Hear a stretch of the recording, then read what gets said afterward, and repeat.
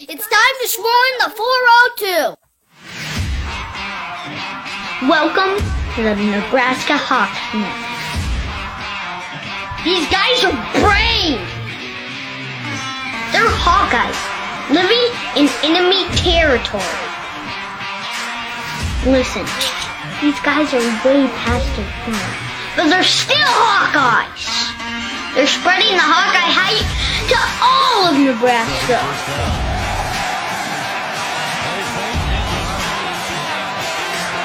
The frost advisory is canceled. Cornhusker? More like corn sucker. Are you ready for this podcast? Let's go Hawks!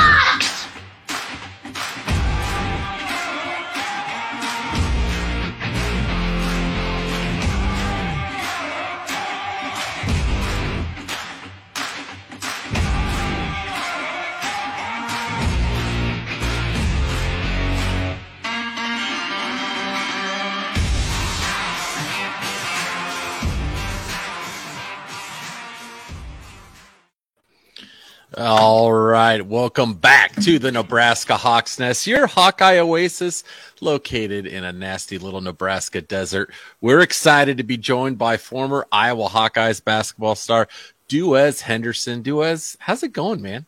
Adam, it is doing well. I'm excited to be on the podcast tonight. Excited to share my stories and excited to be on. Yeah. Jerry, did you hear the echo in the intro? I did. It okay. had a little Lou Gehrig effect there. I know. Yeah. So it normally mutes the microphone on its own. I don't have to do it. And it didn't mute Duez's mic. So we were hearing the reverb from it. So, hey. The remix. Yeah. That's right. That's the remix of our intro song.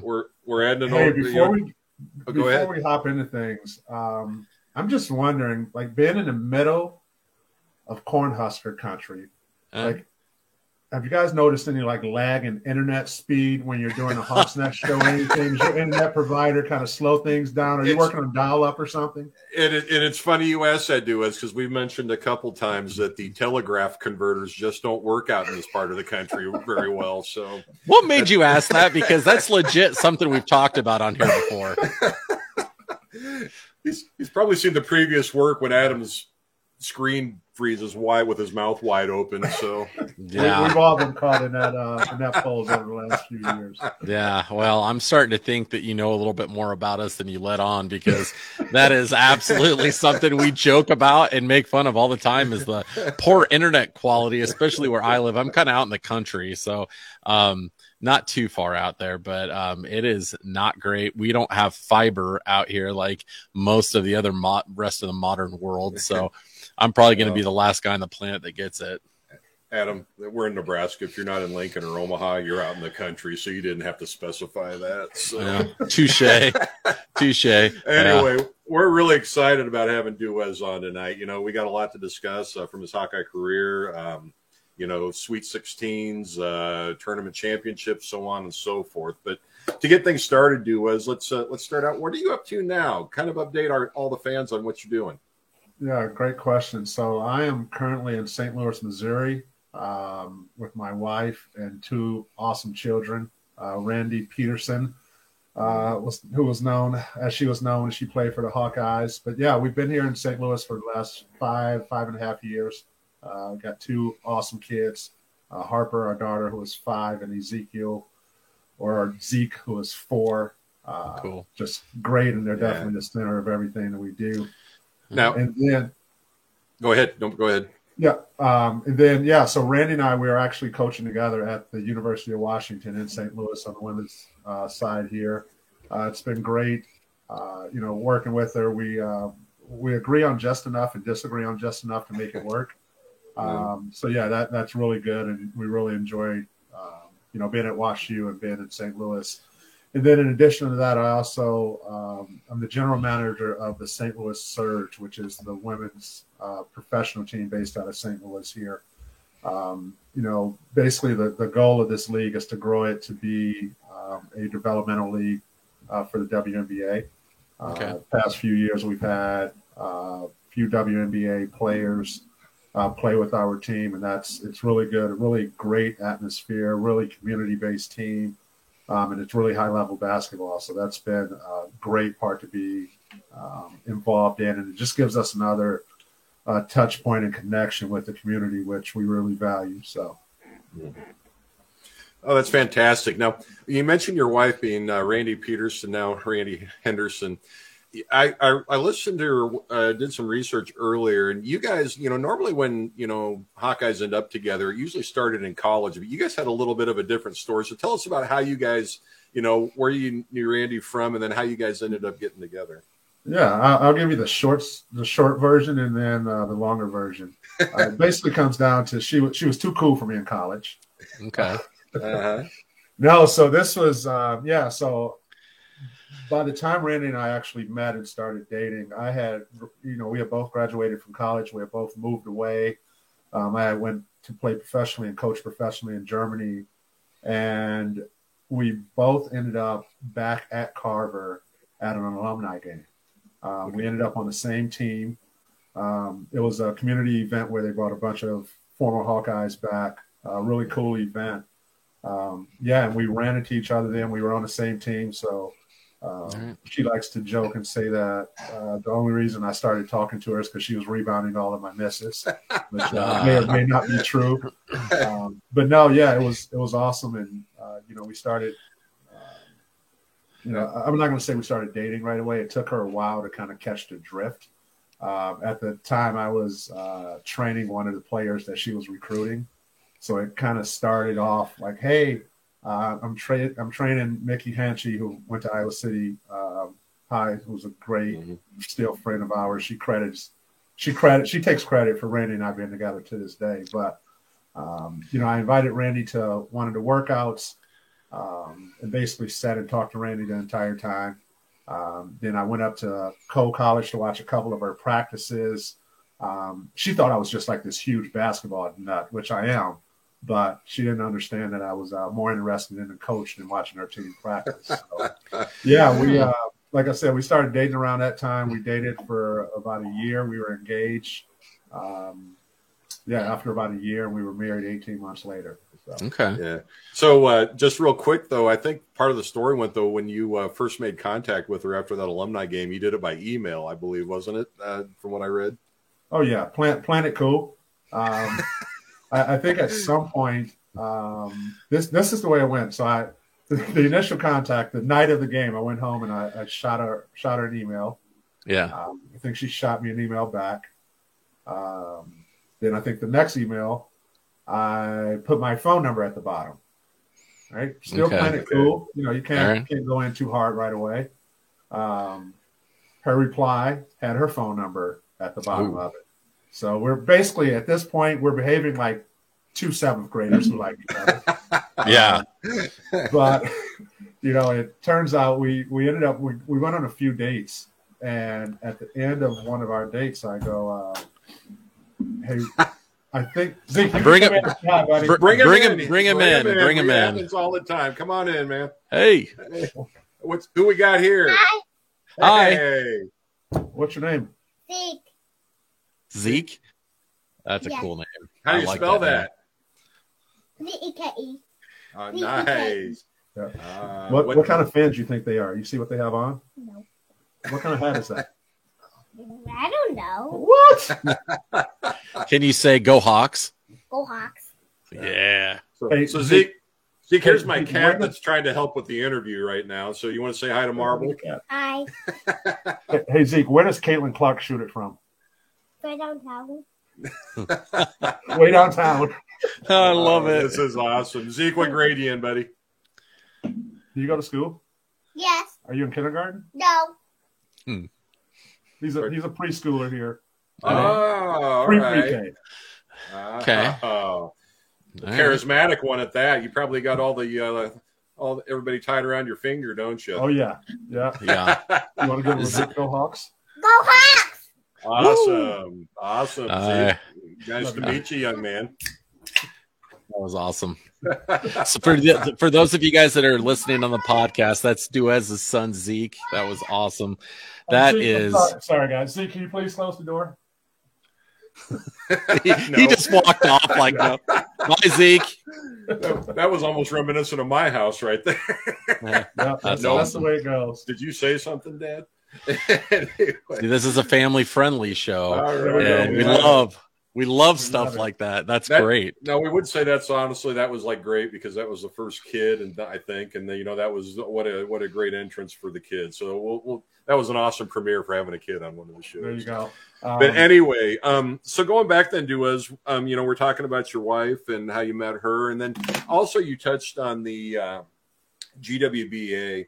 And you talked about it as, tell us a little bit more about that. I mean, there's about 4 teams and it's a development. And, how did that come about for you? How did you, where it's something like that early in development, how did that come about as far as making contact with you and becoming a general manager? Yeah, so it was very interesting when Randy got the job at WashU and we came on our visit here. It was during the summer and there was actually a St. Louis Surge game at WashU. WashU is our home arena. And we walked in, and I mean, it was an unbelievable environment.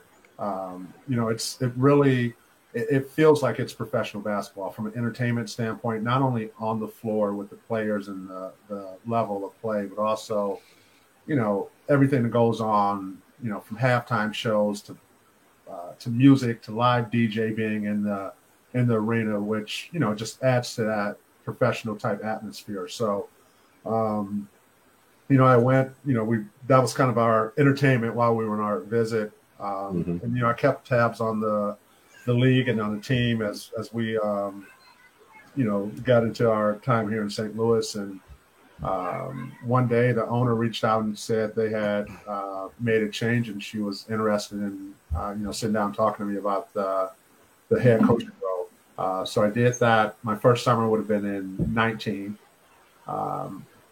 As you said, the league has 4 teams right now. There were really big plans to ramp it up to 8 to 12 teams in 2020. And just as we're getting ramped up, that's when COVID hit, slowed everything down. We did a really good job that summer staying involved in the community as much as we could, keeping our name, keeping the brand out there. And then last summer of 21, we came back and we played in a shortened COVID season, and made it to the championship game. Great time. And then at the end of last year, got a little bit out of order there. Before the 21 season, we had sat down and I have a really strong business background from running my own companies and that deal. And at the time, the owner of our team was transitioning into a role with this new St. Louis MLS team. And she was in need of someone to step in and be able to handle some of the day-to-day operations and be kind of that forefront. And that's when she asked me to. So basically for a little bit over a year, I served as head coach and GM. And, we both sat down at the end of last season and said, hey, I think I probably have more to add, more value to bring, being in the front office, operating as a GM. So I transitioned out of the head coach role and solely into the GM role right now. How do you have any time in your life to do anything when you're an assistant coach, you're working for the Surge? I mean, do you have any spare time at all in your life? Very little, and if I do, I have a golf club in my hand because I'm trying to get done. There we go. Now you're speaking my language. No, Adam, it's interesting you asked that, and this brings me, to the thought about like how I'm able to make it all work, right? Like hands in a lot of different pieces, 2 young ones at home. Both WashU and the Surge, I'm able to implement my family in different ways. Obviously, at WashU with Randy and I coaching, the kids are around the team as much as anyone, when possible, and it makes sense. And then also with the Surge, both of them are just really family-friendly atmospheres. And then, of course, a big piece of that is Randy being understanding and knowing how the basketball world works and. It just fits, right? It's a lot of things have to align for us to be able to do the things that we do. My mom actually lives with us, which is a huge support system. She's great. She gets to spend more time with her grandkids. She gets to help us out. So it's a win-win. So just very blessed to have a lot of things line up to allow us to be able to do what we do and impact the people that we try to impact. That's a blessing right there, having the mom be there. That's a huge help. I wanted to we want to start back though a little bit and talk about. Go ahead, Adam. Jerry. Can I interrupt you just 1 second? Because all right. So Randy has gotten her time. Zeke definitely got his time. Tell us about Harper. Harper, before we move on with the family, Harper needs some equal airtime here, Duez. So go ahead and dote on the other one. So Harper's our daughter. She's 5. And she is about 1.5 feet taller than every kid in her preschool class. Wow. Not only is she super tall, but she missed the cutoff day to start kindergarten by about a week. So she'll just start kindergarten this fall. But absolutely awesome. She is, she's just a really neat kid. She loves to read. She's super competitive. She basically self-taught herself how to read. At first, we thought she had books memorized, and then she started reading some new library books, and that just came out of nowhere, and it's just flourished. But she's a great big sister. When Zeke is upset with Randy and I, or he doesn't get what he wants, he says, "Where's my little mama?" Harper's his little mama, and she makes sure that she takes care of him. So that's great. I'm sure she'll stick her head in here at some point. We love it. We're making this one a family affair. So there you go. It's the best way. It is the best way. It makes it way more fun that way. But like we were saying a second ago, we want to start back at the beginning, Duez, about your recruitment coming out of high school, how you ended up becoming a Hawkeye. And just to let you know, there's a dirty rumor on the streets that you were a Michigan fan. Now, is that true? And what got you to Iowa? Yeah. The rumor is true. So we grew up huge Michigan fans in our house. Obviously, Fab Five.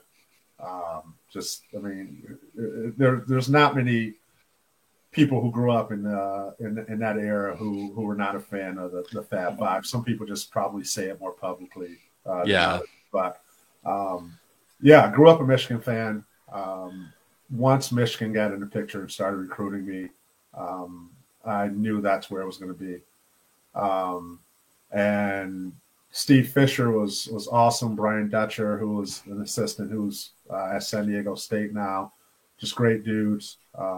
Really was looking forward to playing with them. And then basically would have been the year before my senior year. That's when Steve Fisher got fired. He left, and Brian Ellerby came in. At that point, I decided to open up my recruitment again. And Coach Rich Walker at the time, who was from Inkster, Michigan originally, he had knew a family friend of ours through kind of the basketball world. And, he goes, "Hey, I don't know what you're thinking. Come and visit, right? Give it a shot. Come and look around." So hopped on a plane, and I will never forget. It looks a little bit different now, but I remember sitting next to my mom and dad on a plane, and pilot comes on and says, "Hey, we've started our descent into Cedar Rapids International Airport." And I look out to the left, and I look to the right, and I go, "Where the hell are we landing?" I saw nothing but cornfields, right? You got to think about what the Cedar Rapids Airport looked like, 23 years ago, right? Anyway, I did that, and this actually it brings me to a little side note here. Sure, you guys heard of the passing of Mac McCausland today. Yeah. So Mac he had the voice of the Hawkeye newspaper / magazine, and I remember, basically as soon as I walked in the Carver, he was one of the first people I talked to, and just absolutely awesome guy. He did a great story that my parents still have, folded up and everything. So definitely want to just, send my condolences to Kent and the McCausland family. Iowa Hawkeye faithfuls definitely lost a big piece of that today. So Absolutely. yeah. But I remember at that, it was, walked in and, he's asking me questions and, this and that, and did a really nice write-up. So I'm very appreciative of that. So came on the visit, loved it. And basically I got back home on a Sunday night, and I think that Wednesday I called Coach Davis and Coach Walker and told them I wanted to be a Hawkeye. And literally it is, this is going to sound cliche and it's going to sound cheesy, but it is one of the best decisions I've ever made from a holistic point, from the, obviously the basketball experience, the people experience, the connections I was able to make. Ultimately, obviously, if I'm a Michigan Wolverine, I don't think I meet Randy Peterson. So, I'm just so thankful that decision was made. And, as an 18-year-old, you think you're making the best decision. But to be able to look back as a 42-year-old, 41-year-old, I'm not going to sell myself too old yet. But to be able to look back and say I wouldn't change a thing, I can definitely do that. I can definitely say that. Yeah. And so, to that point, I lost my train of thought, but I mean, you come in then, and Dr. Tom then, I believe your freshman year was you come into that situation then, which was then Dr. Tom's lame duck year. Yeah. And I mean, was there just kind of was there a lot of doubt that entered in your mind after that about that decision? Or did you, how did that transition go for you then to go from what you did into the Iowa situation? Yeah, it was really surreal, right? So you think about it, go through the thing with Fisher leaving Michigan and then find a place that I love. And I think it was probably 2 months after, that's when they announced that, Dr. Tom wasn't coming back. And I thought about, what that would mean, what that would look like if I decommitted and that. But I said, hey, this is where I want to be. This is who I thought I was going to play for. Obviously, that's going to be 1 year. And then, we'll see what happens from there. So, coming in, it was great.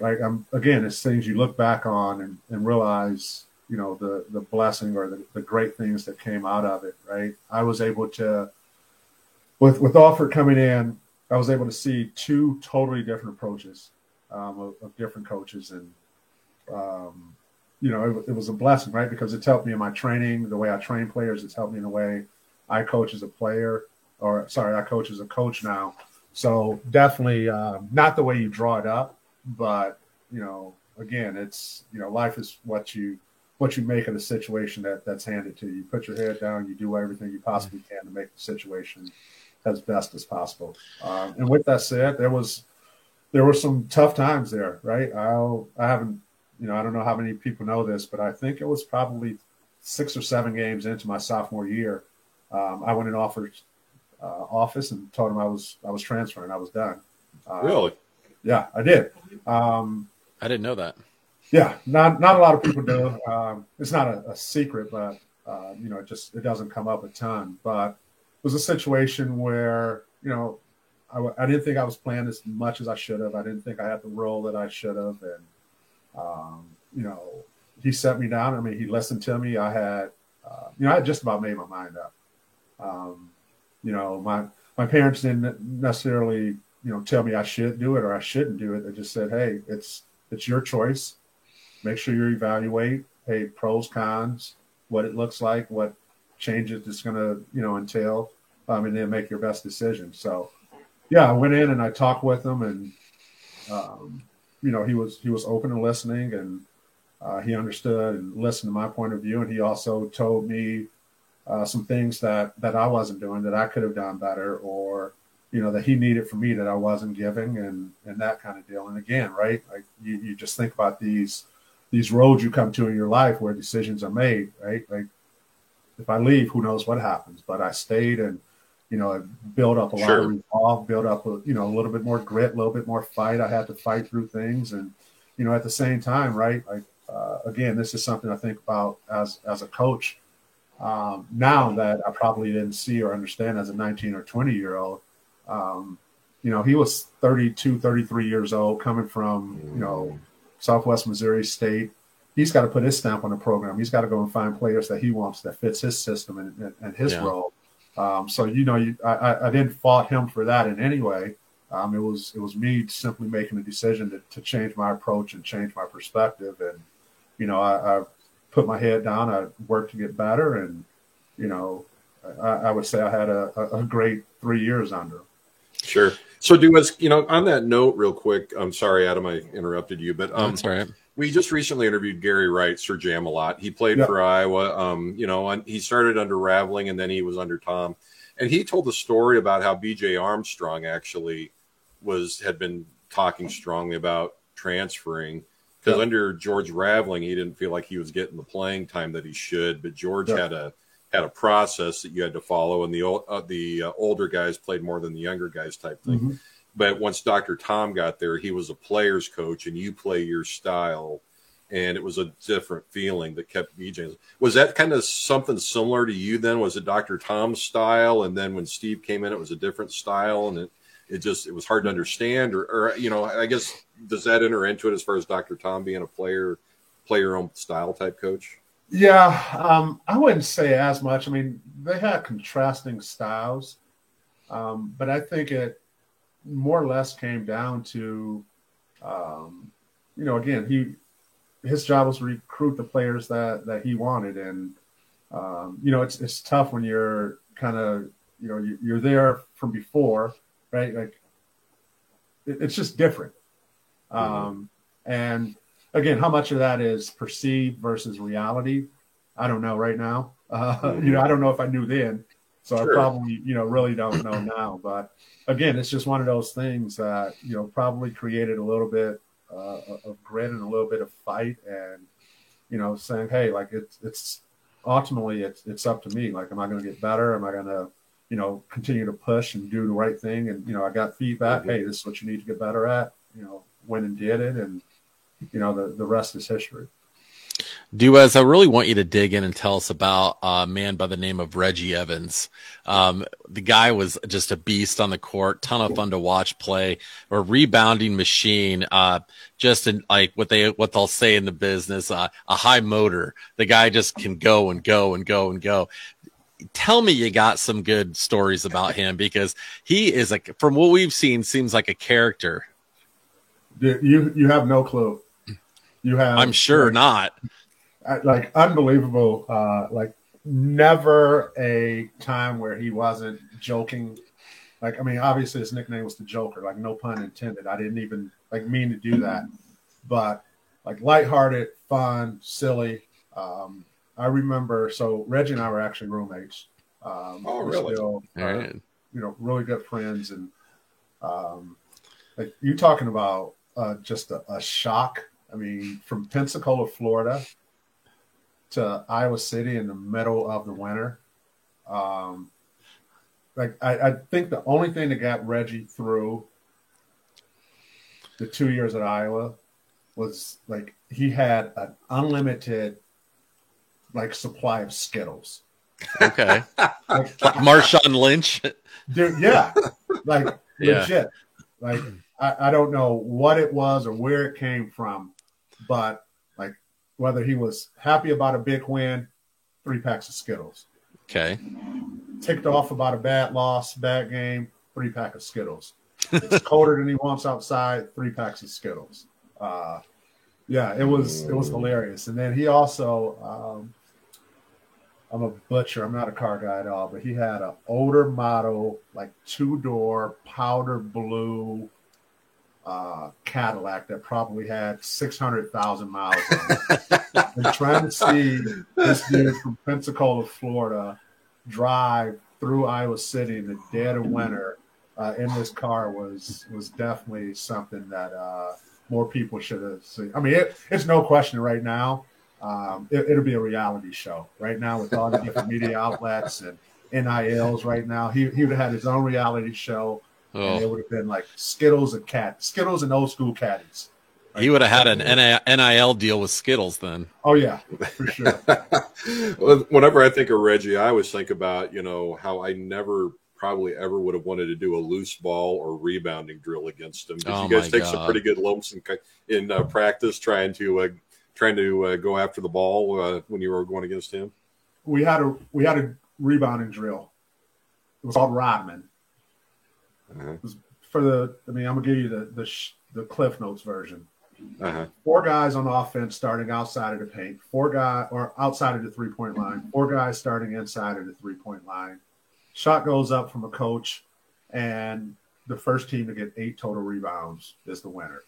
No out of bounds, basically no fouls. And it was basically like you just hoped you were on Reggie's team.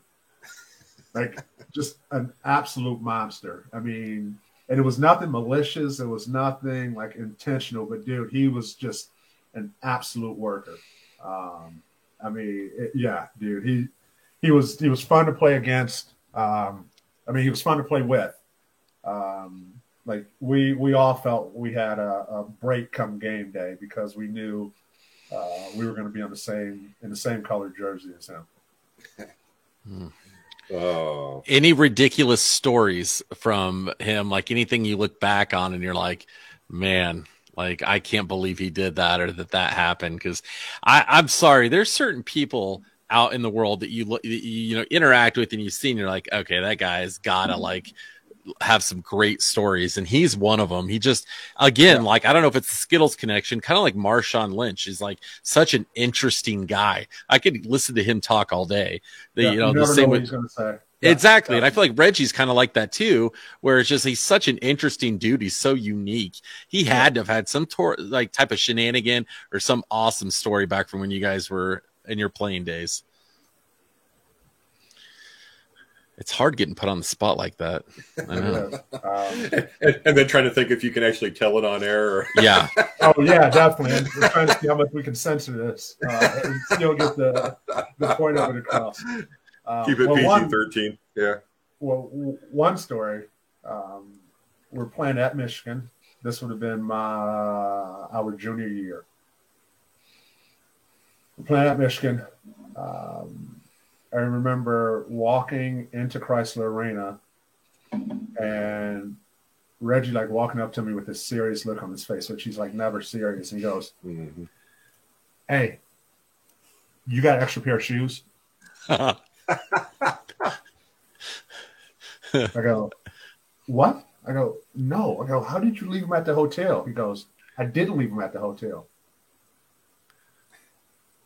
I said, "Well, where are they?" He goes, "Dude, I think they're in my locker room or in the locker room." So I was like, "What?" Like, we got here like the night before and we're walking in a shoot around and you're telling me right now you don't have any shoes. So I remember, I don't know what or how it all like worked out, but I remember he went up to one of our managers and started talking to one of our managers. You just see our manager start sprinting out. Like 7 minutes later, he comes back in. He's got a big orange Nike shoebox. He had somehow went and finagled the Michigan team into giving Reggie a pair of shoes. Really? There's no way in hell I would have done that. Like, I was barefoot before I do that. Well, it's not like you can go to the Foot Locker and buy that size of shoe. Probably they're not just sitting on the shelf. Exactly. Right. Like, how do you forget your shoes? I bet you we had 15 bags of Skittles, but no shoes. And then for the other team to do it when it's for your start, one of your, your no way, it wouldn't happen with me. I would give anything to interview that guy. I would love that. It'd be so much fun.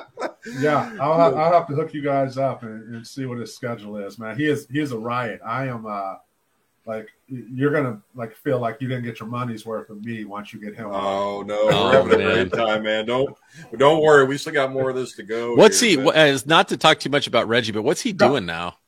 Yeah, so he's still in Florida. I mean, he's working out like crazy. I texted him maybe 3 or 4 weeks ago. It's like, dude, you look like you're getting ready for a 10-day. Because this is especially a month ago in the NBA where rosters were running short, due to COVID, and they were signing guys. He's like, I'm just trying to be ready. But he has some awesome kids. His kids are his oldest daughter is actually going to UCF, University of Central Florida, play basketball there. I want to say she was like top 50 in the country. Wow. So, I mean, she's a legit player. He has a couple more that plays volleyball, and then he has a younger son, RJ, Reggie Jr., that he's going to be a hooper, like legit. Probably, like, yeah, he's going to be a hooper. So, yeah, he's still down in Florida, and then he does, he plays in the Big Three, the 3-on-3 league during the summer, Ice Cube's league. He's still, just a monster in that, and he's doing well, man. That's been pretty successful. It has. Yeah, it's been fun to watch, and again, just a different way to keep tabs on guys, and it's still competitive and everything. So yeah. So Duez, take us back in then. Kind of switching gears back into your Iowa career here. Take us back into the locker room your freshman year. It wasn't just Dr. Tom's lame duck season, but you were in there with the Jess Settles, who I think was in his 55th year of eligibility, and a Dean Oliver, who was a sophomore but a very mature sophomore. And I mean, as you come in as a freshman, like what were your experiences like as a freshman? Your first impressions, maybe your welcome to the Big Ten moment. And just kind of what that locker room was like with those guys under the circumstances. What is it you remember most about that season? Yeah, it's a really great question. And what I'm going to bring back a name that a lot of people forget about or don't realize that was on that same team, Sam Oakey. Mm-hmm. Oh, yeah. Oh, yeah. So Sam Oakey had transferred from Wisconsin the year before. He transferred after semester, so he didn't become eligible until right after New Year's. That's when the Big Ten season used to start. Like first week of January. So, I'm coming in as a freshman, and I'm going against, J.R. Koch, Jess Settles, Sam Oakey. Like, I got a lot of welcome to the Big Ten elbows and hard back screen set and all of that deal. But what I remember most is the maturity that those guys had. And a lot of that was bestowed on them by Coach Davis, right? He was, and this is, I kind of hinted at this earlier where I talked about the contracts and styles between him and Alford. Coach Davis was, hey, you know what you're supposed to do. You're going to do it. You're going to be mature. And like, that's going to be it. I'm not going to track you down to get extra shots up. I'm not going to track you down to get extra workouts in, that piece.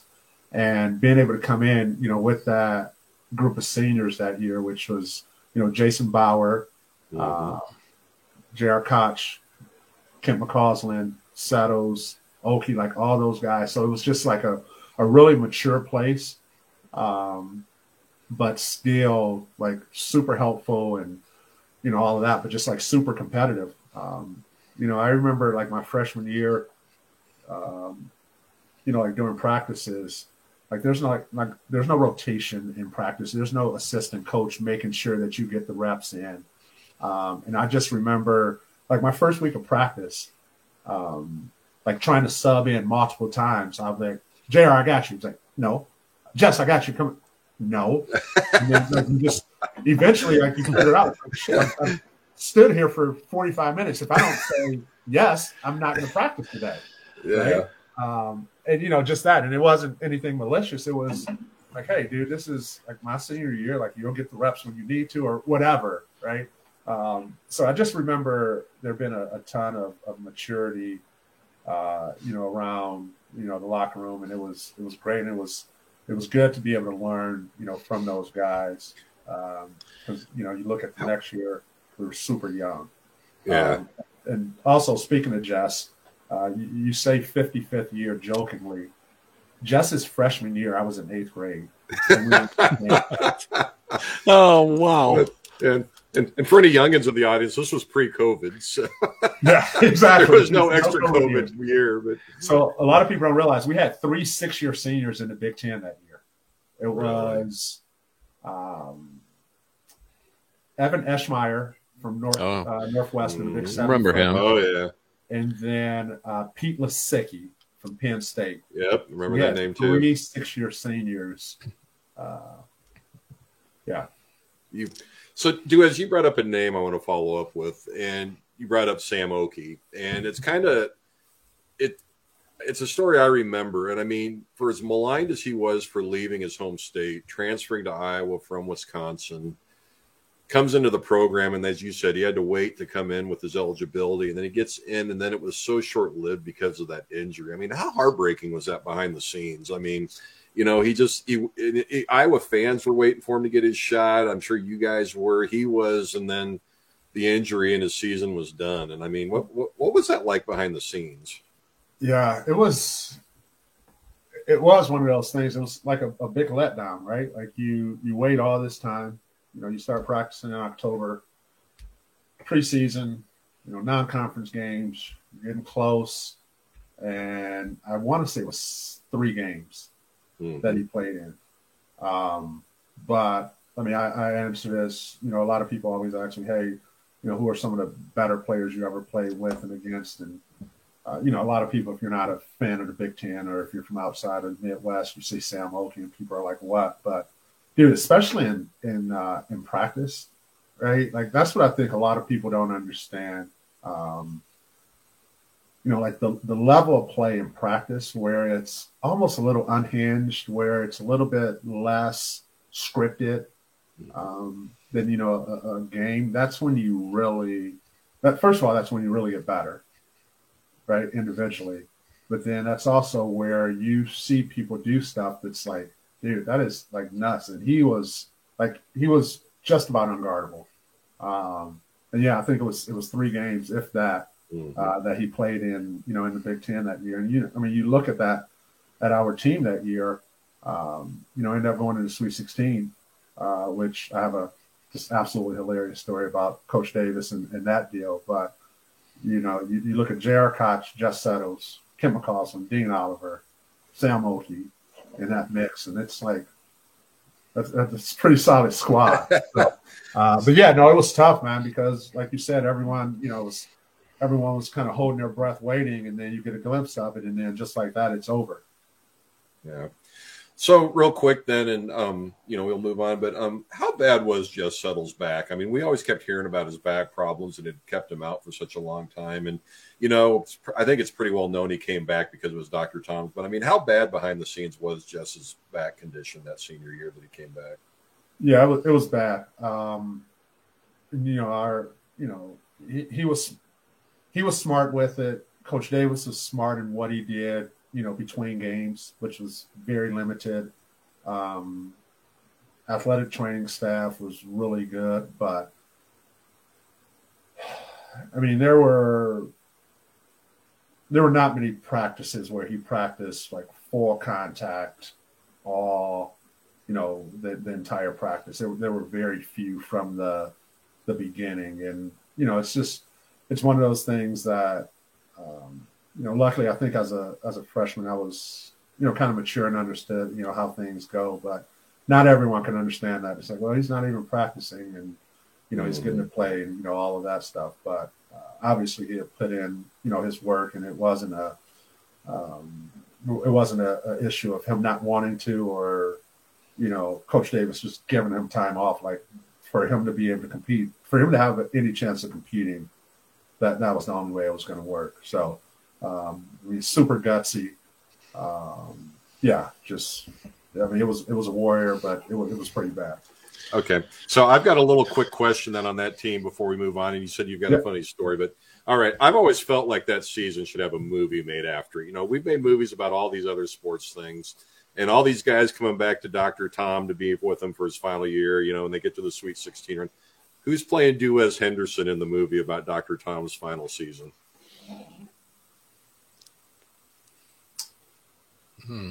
Man. A young freshman Duez Henderson. Who's playing that role? I'm going Will Smith. You're going Will Smith? All right.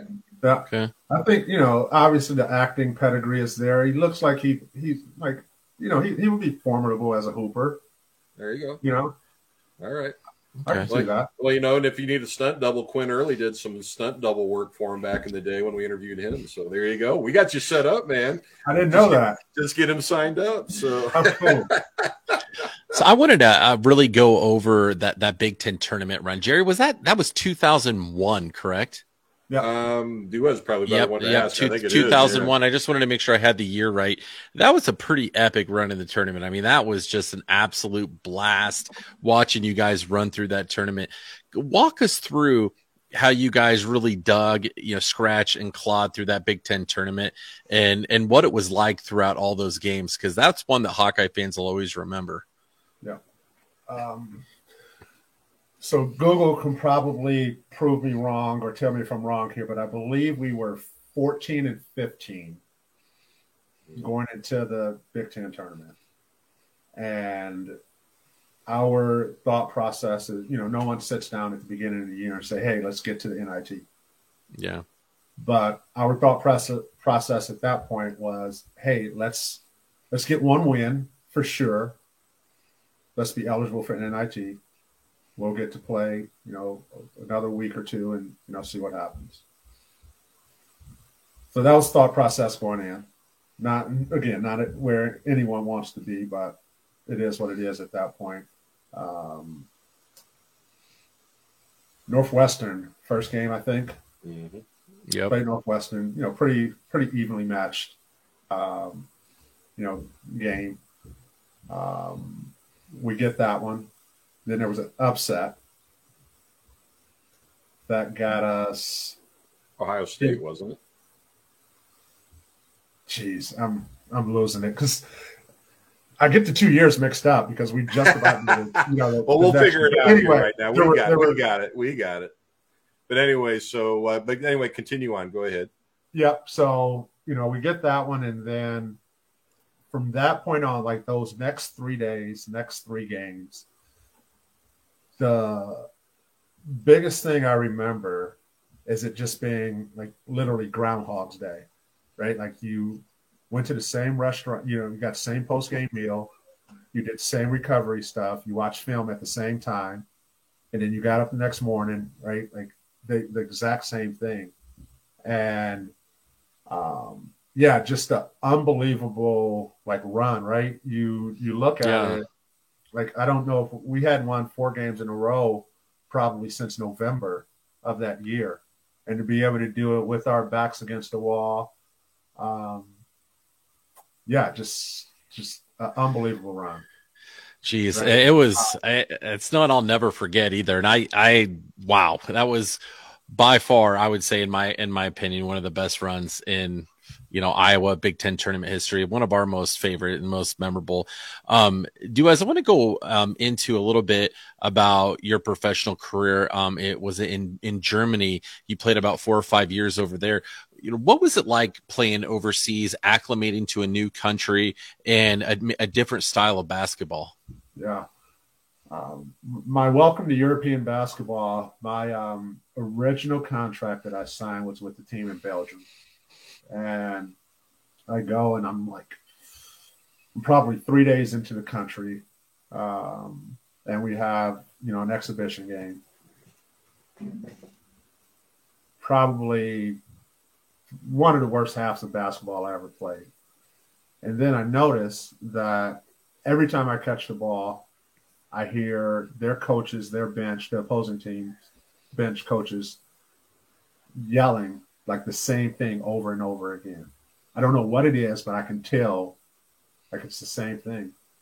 So go in the locker room, sitting in the locker room at halftime and I'm talking to my teammates. I'm like, what the hell are they saying? He goes, nothing, don't worry about it. I go, no, what are they saying? He goes, let the Americans shoot. Let the Americans shoot. No.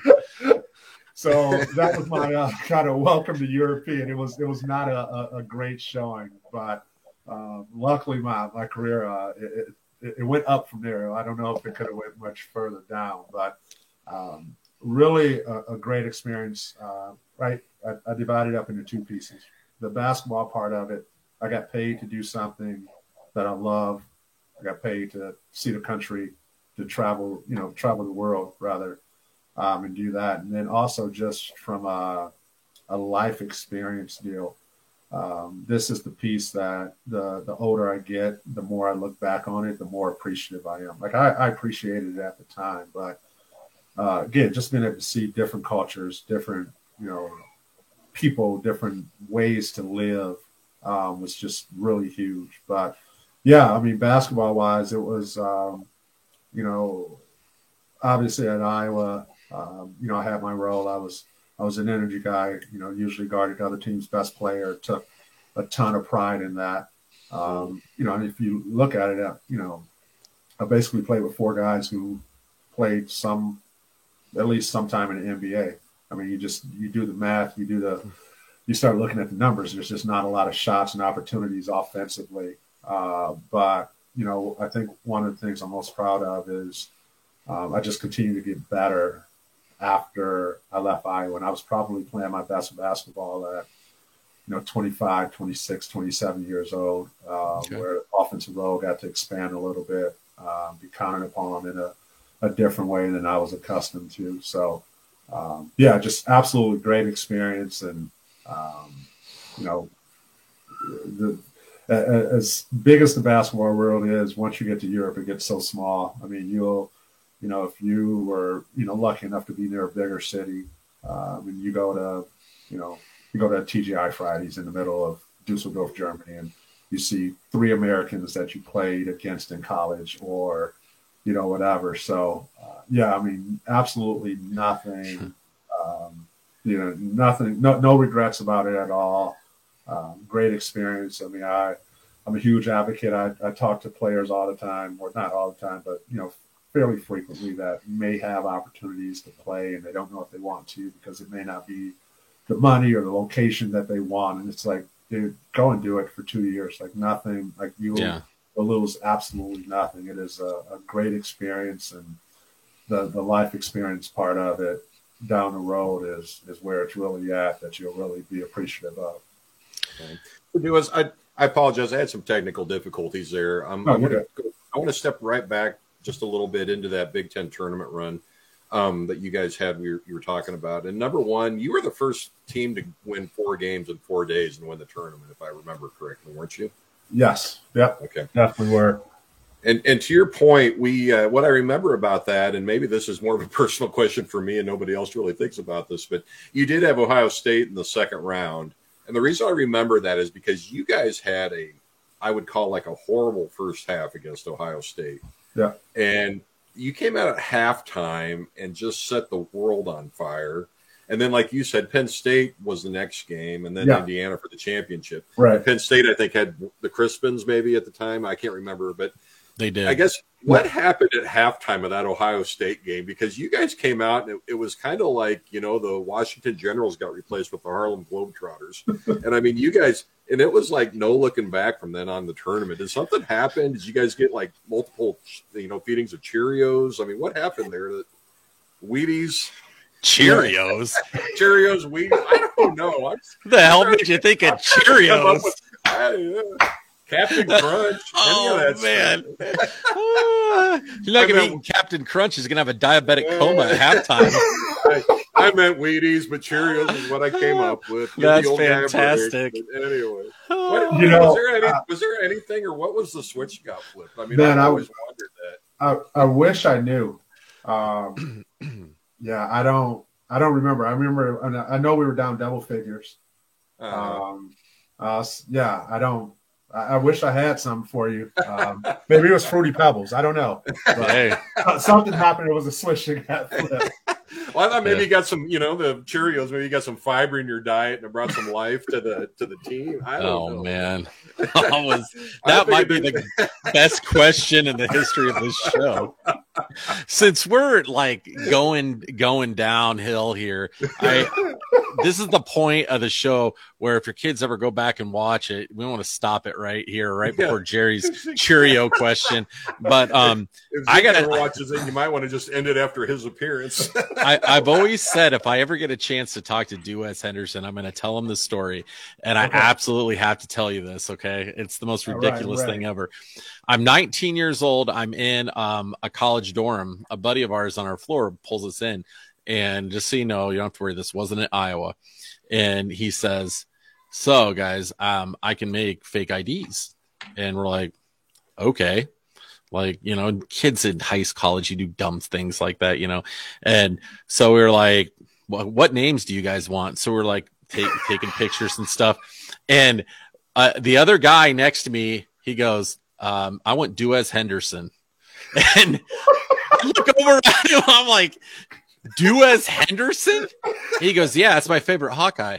And I'm like, nobody in the world's going to believe your name is Duez when you walk into a bar. You're a 5'8" white kid from small town Iowa, and you're going to go. He goes, I don't care. And and so like we used to joke around all the time whenever we'd go out, we'd call him Duez, like just joking around. And he was like, yeah, man, that's my guy. That's my player. Like, so I always had to tell you that story. I've been holding on to that story for like 20 years. Adam, that is absolutely hilarious. If there's any proof, not that I don't believe you, but if there's a picture of this 5'8" white kid, like Duez Henderson, I would frame that. Okay. I'll have to see if he still has it. I mean, I'm doubting that he did, but this kid was a diehard Iowa basketball fan, as was I, and he just said it without like he knew. He was like, he asked me, he goes, Duez Henderson. And I look over at him like, wait, what? Like, he's like, yeah, that's what I want. He's like, people here in Nebraska aren't going to know that. And I'm like, whatever, man. Go for it. Dude, that is hilarious, man. I'm glad you held on to that because, yeah, that's good stuff. I contemplated not telling you that because I'm like, okay, this is really trashy and really immature. That is definitely the high. I mean, between that and Cheerios, I don't know if there's better content out there. Oh, Jerry's got to get his fiber. We aim to please.